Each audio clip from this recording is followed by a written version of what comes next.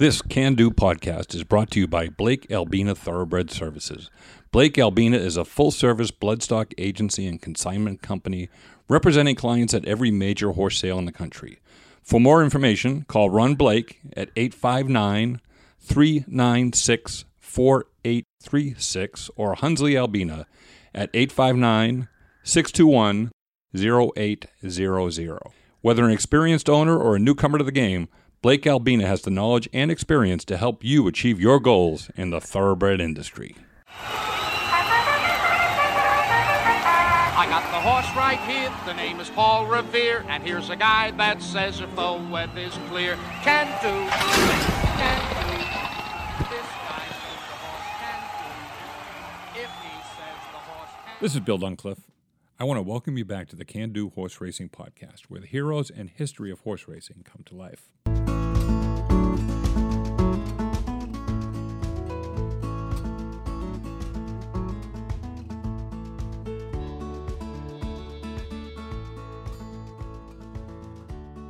As we recounted last week, among the many things he was, Peter Fuller was certainly a fighter.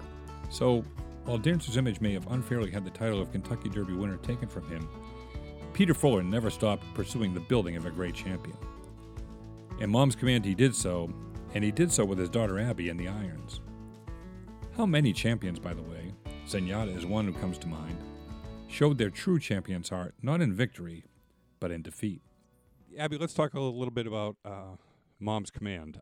First of all, I got to say, Mom's Command, where is the race that's named after her? All these races that are named after, horses in New York.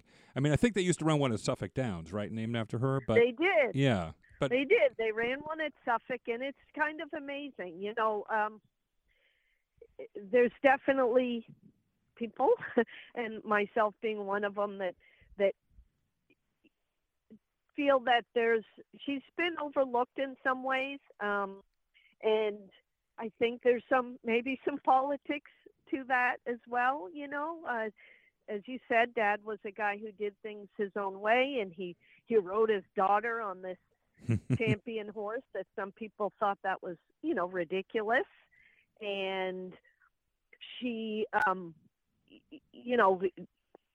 Dancer was a Maryland bred, and that was not too cool back in the day either. Yep. Yeah. So he, I'd like to know where that race is. She's in a very small league of fillies that did that. Right. The Philly Triple Crown, which we know they renamed it, and then the Alabama. The list of the five or six fillies that did that over the years is an outstanding one. The best of the best. Yeah, and of course the distance tests were much greater back then too, right? The Coaching Club Yep. American Oaks was 1.5 miles. Yep. We've seen general shortening of distances in classic races and many classic races, I would say, but to be able to carry 1.5 miles, and also, by the way, in the same season, and I'm jumping around a little bit here, but I will say, this might have been the most impressive race I saw her run, which was the Test Stakes, and she finished second. But that was an amazing effort when I watched that. I could not believe the effort that she put forth there. I'm glad you said that, because I agree. Obviously, the Triple Crown and the Alabama is amazing, but to come back and, it was a bit of a risk, and they I'm not going to say they were saying it was a breeze for her, Mm-hmm. but it fit to, it's a Grade 1 race, and no one's trying not to do the best they can. But I remember, Ned and Dad were like, we're not going to try to send her. No one was, she's obviously going to be a little different, but it's going to be a race over Saratoga. And, the quote-unquote graveyard of champions. Mm-hmm. And you could never count that race as proving that theory, because, it was an amazing effort. She did come out of there more relaxed and not looking to go 22 and change, Mm-hmm. but obviously a Grade 1 6.5, 7 furlongs is going to be much faster Right. than a mile and a half. So she was relaxed and looking to just take it easy. And the boys pinned me down on the rail. They sure that did. was kind of a did. plan. Yeah. Yeah, that was they were doing that. I mean, that's it is what it is, but it happened. And then to actually back her out of there and have her come running on, because my boot was scraped and everything, the stirrup was scraped. Oh, so you were right up against the rail then. You actually. Yeah. Wow. Yeah. Okay. Yeah. So that's why I kind of had to. I mean, maybe she would have bullied her way through, but I just didn't seem worth the risk to even try that. It wasn't really a thought I even had. It was like, we got to just a reaction. Get out of here and get her free to run. Yeah. Boy, did she. And that was kind of we hadn't seen that. It didn't surprise me at all that she would come running.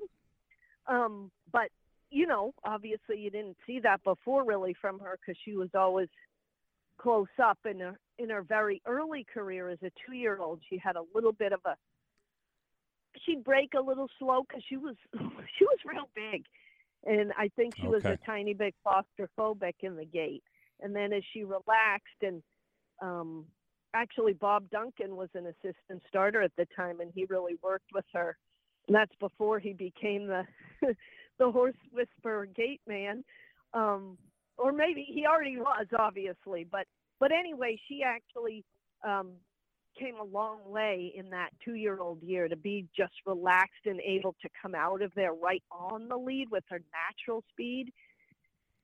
So she had played catch up a time or two early on. Okay. But that's not ideal. And obviously what she did in that race was for impressive. And I thought if it was I told them, I said, she'd have definitely won if it was further. Oh, that was my reaction too. Yeah, without a doubt. Yeah, without a doubt. I mean, because my recollection is, I think you took back like within the furlong pole, and yet she still was able to get back around and come again, and I think was maybe beaten half a length. Is that about right? I think so, and probably I would have said like coming out of the turn or you could be right. I haven't seen the race in a long time, but definitely in the latter part of the turning for home, somewhere in there. As you might imagine, being a female jockey, taking the reins from her own or father, and taking them out of the hands of males used to carrying those honors, Abby faced more than her own share of challenges steering Mom's Command and other horses on their way. So you mentioned the boys kind of, rode pretty hard against you in that race. I would imagine that was something that you probably dealt with for much of your time with Mom's Command, certainly as you were proving yourself also, right? Sure. It's kind of interesting to look back. I was only the first year I rode her when she was a 2-year-old, I was just off my bug. Oh, wow. Because I rode my first race the end of 82. I won my first race July of 83. So I had 1 year. So I literally just lost my bug. And, New England was, I think we had really good riders, and most people stayed there. It was where they lived, and they loved it. And we had some really talented riders.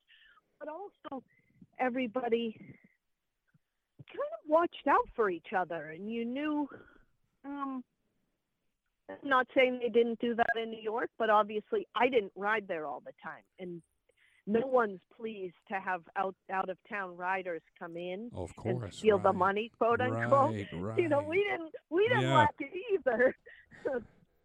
Some doc would come in for the mask cap or something, and it's so yeah. There's definitely some of that, and yeah, it definitely happened. I mean, they would try to. I mean, Ned and my dad got calls from people trying to get them out, agents, jocks trying to get them out. Yeah.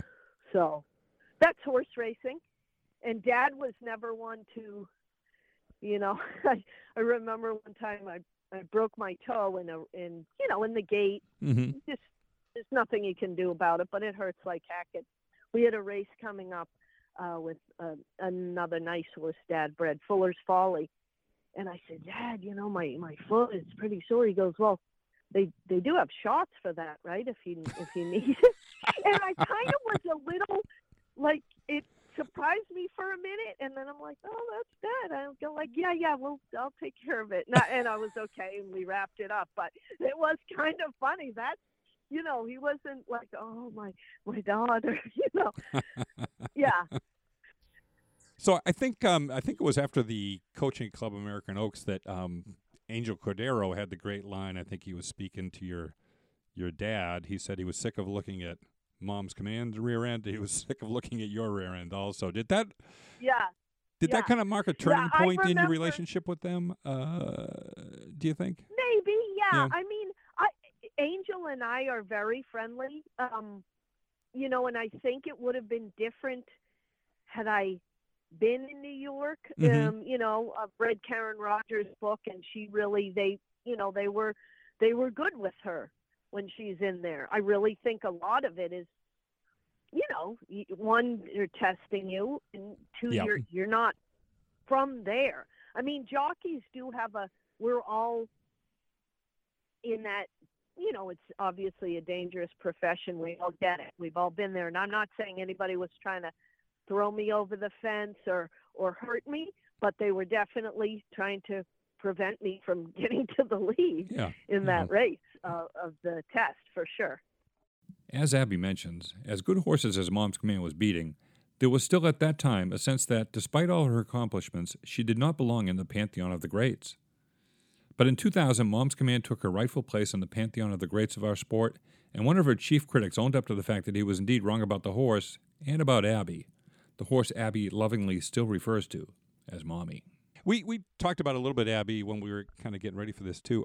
She had such early speed, but it seemed like there was a point in all of her races, in the route races, where she would kind of let horses come. Did she let horses come to her a little bit, and then was she teasing them and then would re-break, or did she find an extra gear once she heard them coming, or what was it about? Yeah, that's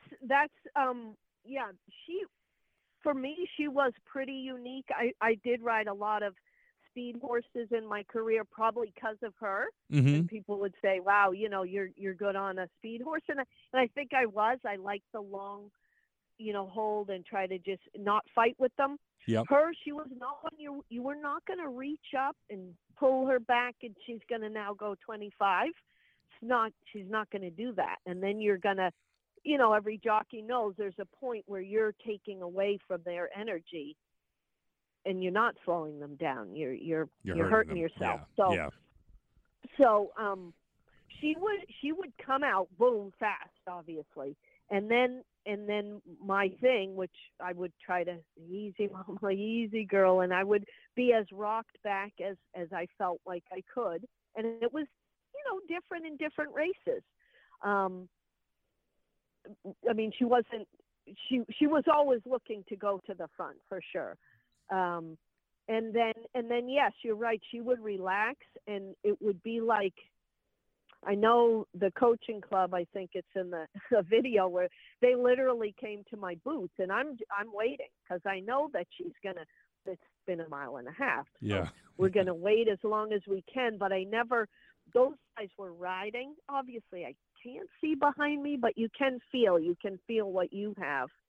And then I would ask her, and she would always have, I would say, yes, she had that extra gear when it came time. Extra gear, something in the tank still, whatever it was. And it was funny because, some of the New York writers would see her, obviously if her last fraction, if I'm 3 in front or whatever, and she's just put a burst to go away from them, I'm not asking her for more. We're good. Right. And so right. that last quarter's slow, and they're like, oh, well, she can't go further. And of course, she proved that wrong. You know? Yeah, exactly. Yeah. It's kind of interesting that there was that perception early on in her career that she couldn't get the distance right, and like we said, the Triple Tiara, the test in between, shortening up, and then going back and winning the Alabama. And she wasn't, by the way, she wasn't beating cupcakes either. I mean, Lady Secret, Franz Valentine, Right. outstandingly, all well-known, good horses. Very good horses. Yeah, absolutely.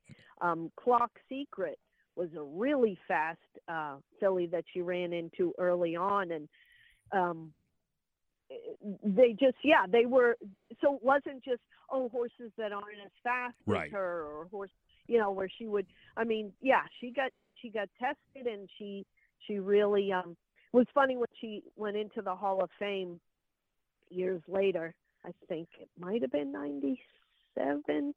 It's when Jose Santos also went in. Okay. And Steve Christ, Eddie Gray kind of pulled him into us, to me and Ed, and Ed said, "Steve, what do you think now?" And he laughed and he said, "You're right.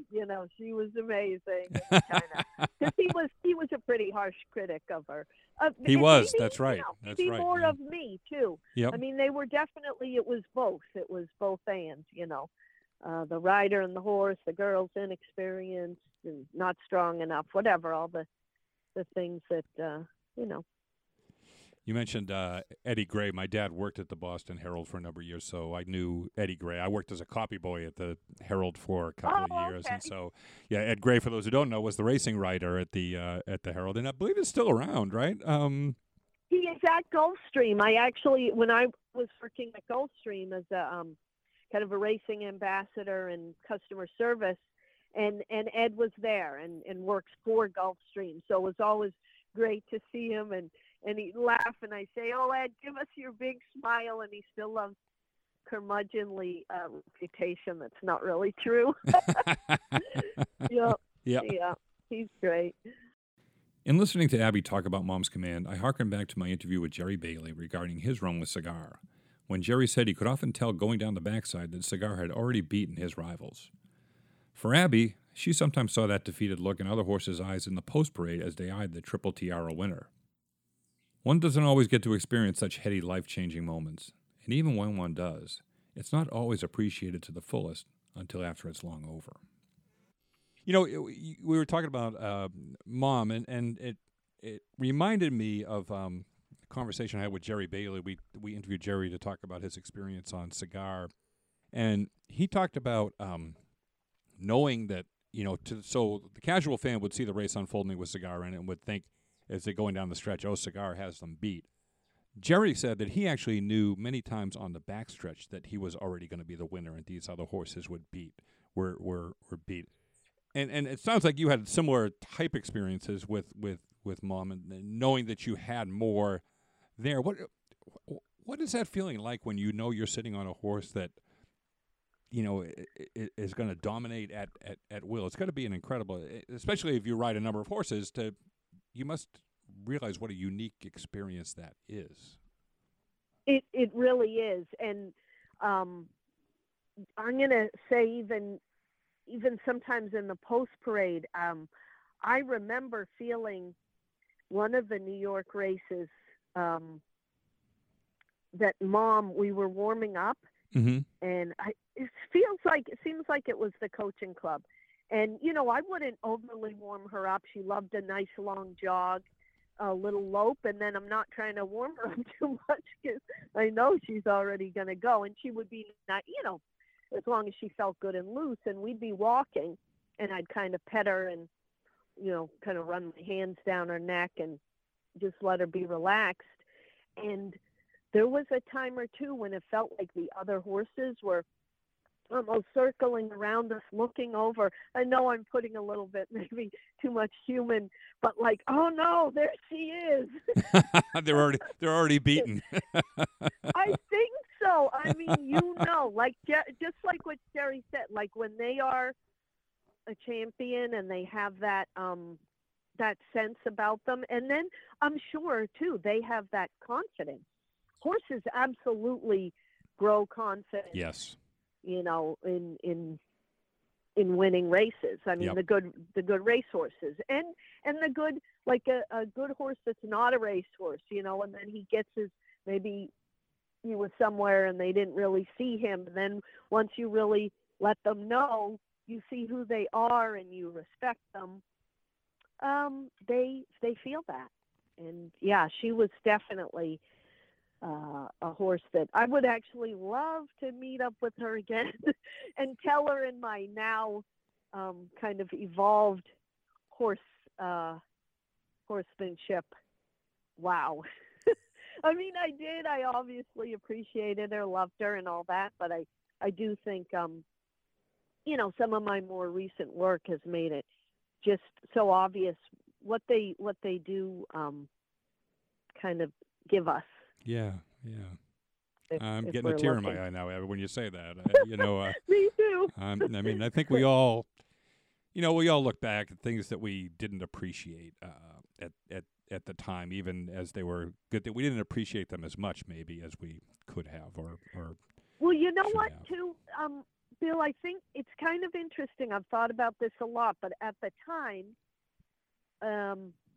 like I said, I look back and my gosh, I was barely off the bug, and then a year off the bug in her 3-year-old year.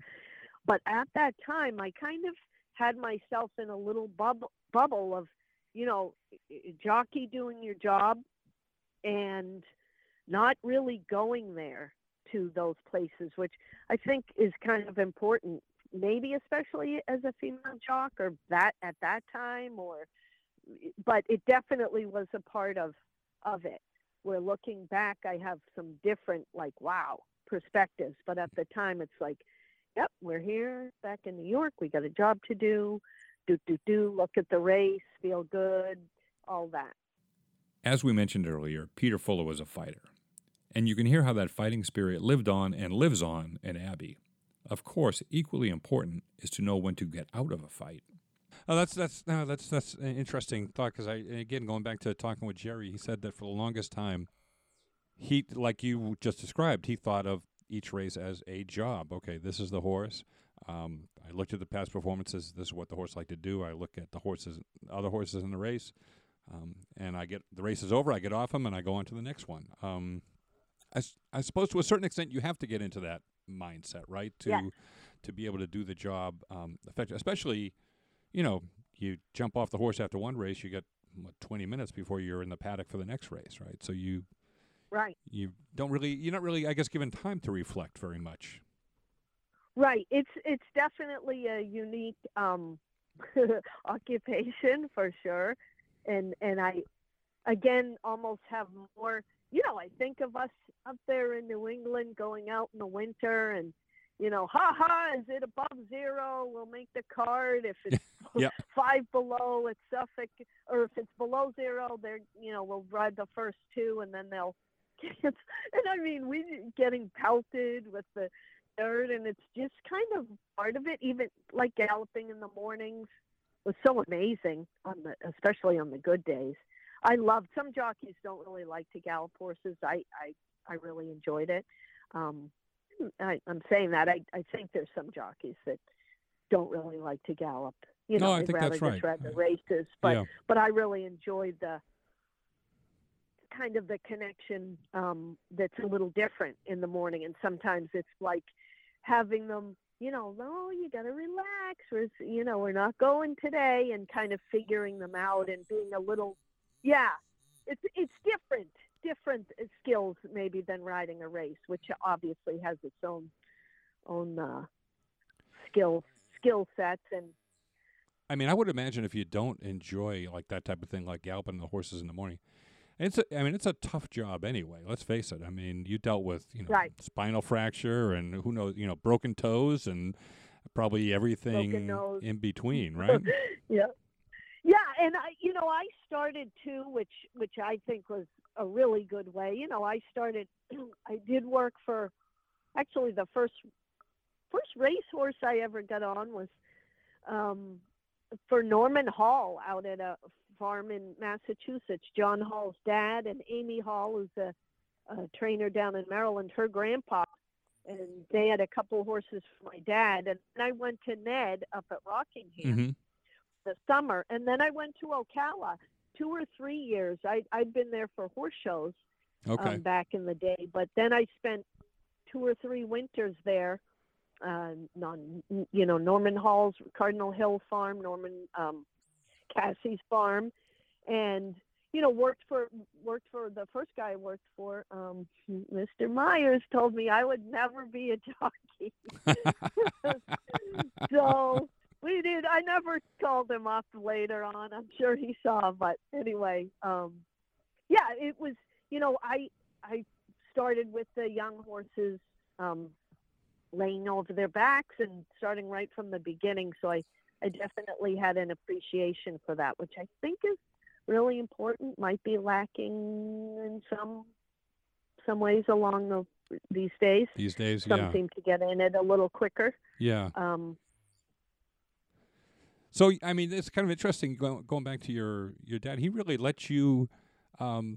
And I imagine this is probably true of all his children. He let you find your own way. He didn't dictate you're going to do this or that, right? Just you.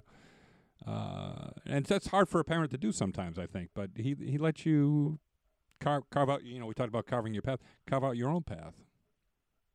It's true, and I probably have more appreciation now as my children are now. They're Michaela's 20 and Marissa's 25, and. Mm-hmm. George is 34, so they're like grown up now, and you appreciate that because my mom and my dad. I mean, I went off to Ocala myself, lived in a camper in the back of someone's property, and I didn't call them. We didn't have cell phones, right, I know right, they'd call right. once in a while. Yeah, they'd call the guy that I worked for. Yeah, she's still here. Every couple of weeks, just to make sure everything was all right. It is kind of amazing. And I did the horse shows and loved that. Mm-hmm.